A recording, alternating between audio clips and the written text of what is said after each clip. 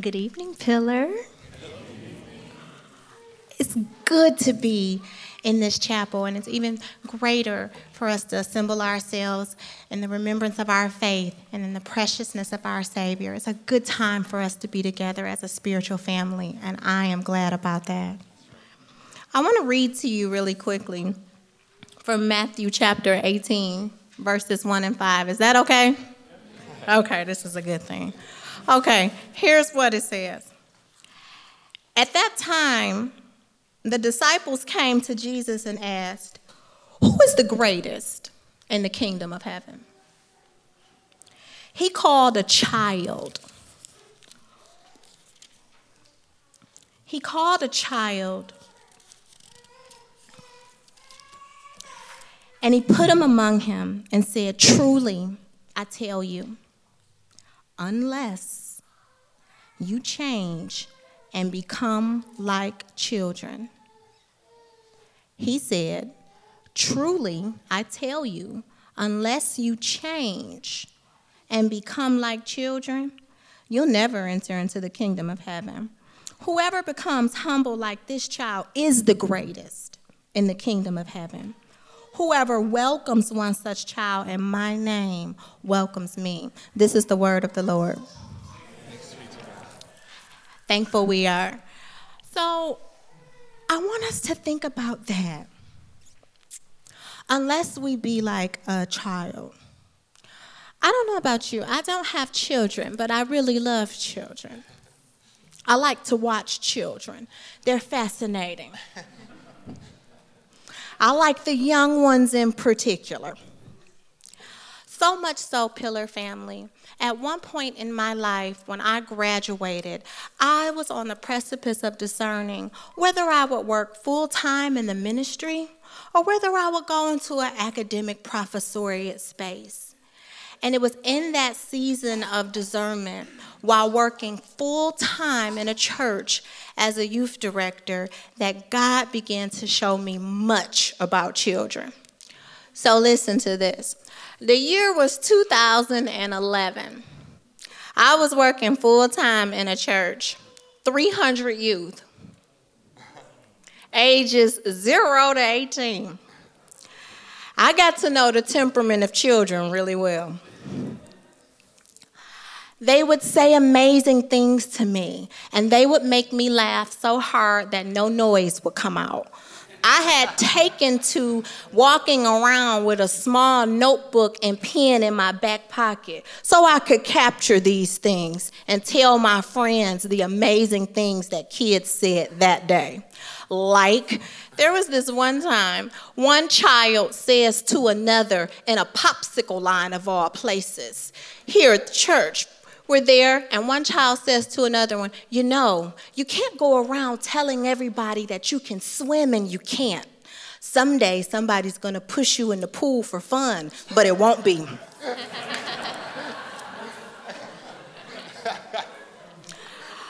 There was this one time during recess, the church had a hill. Not a hill that would be big to you or I, but a hill that would be gargantuan to somebody about 4.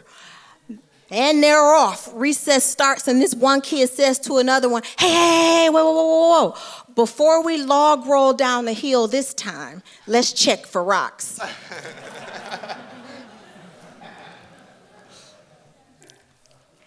My favorite time. It's a rainy day, and there's a small child, Dana. She's quiet and soft-spoken. She's in the middle of a quarrel between Crayola crayons. Everybody wants the new pack, you see.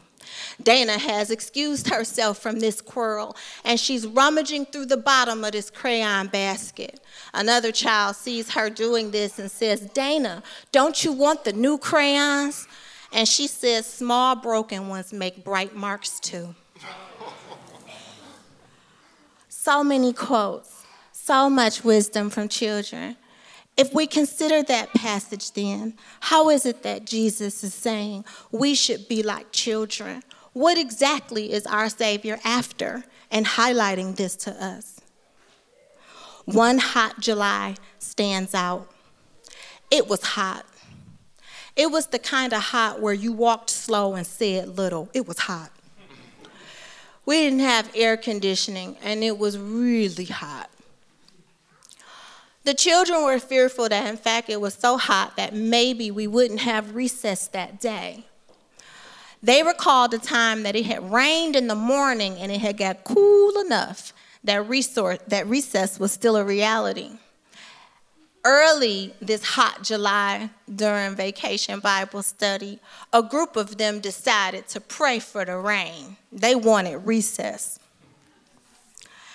And they prayed, this little small group, God, make it cool enough for recess. Stop the rain and enough time for us to play, and that would be pretty good. Amen. As they concluded the prayer, a small little boy named Brian moved away from the group, went to the coat closet, and got his umbrella. He went to the back door, just where recess would be if it were cool enough. And when the children asked Brian, "What have you got there behind your back?" Sheepishly, Brian said, "Just my umbrella. In case it's still raining, I want to take mine outside." Children, so much faith, so much honesty, so much sincerity.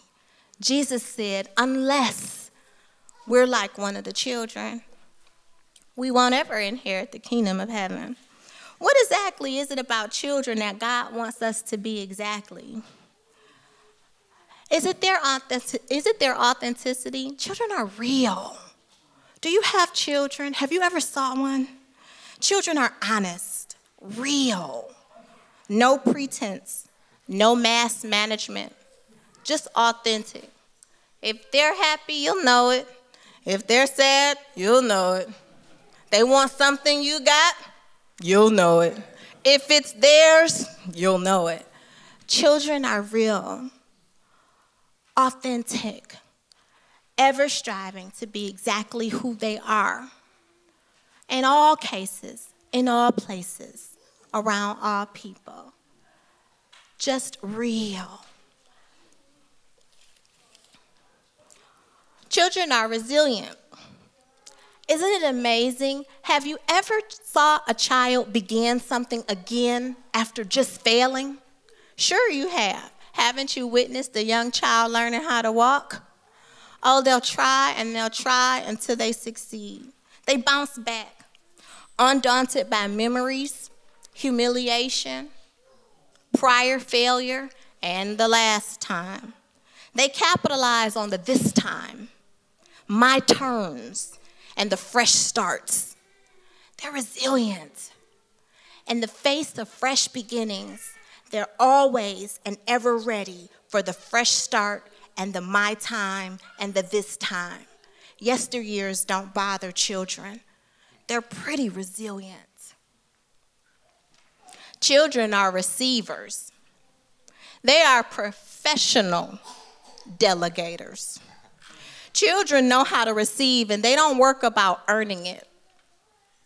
They don't wonder if their worthiness will make them acceptable for what you're going to give them.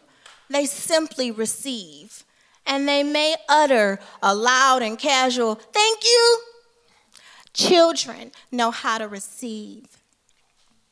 They can have endless wants. They delegate everything: the bathroom, food, boredom, fun, conversation. They have endless wants because they stand there open, ready and expectant to receive.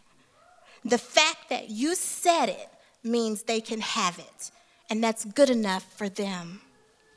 Such trust, dependence, expectancy, faith.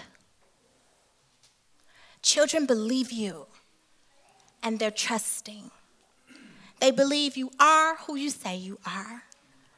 It's the preciousness in which we guard and defend for our children. It's the very thing that God calls us to examine. Faith does not require special abilities or knowledge. It simply requires being like a child, like one of these.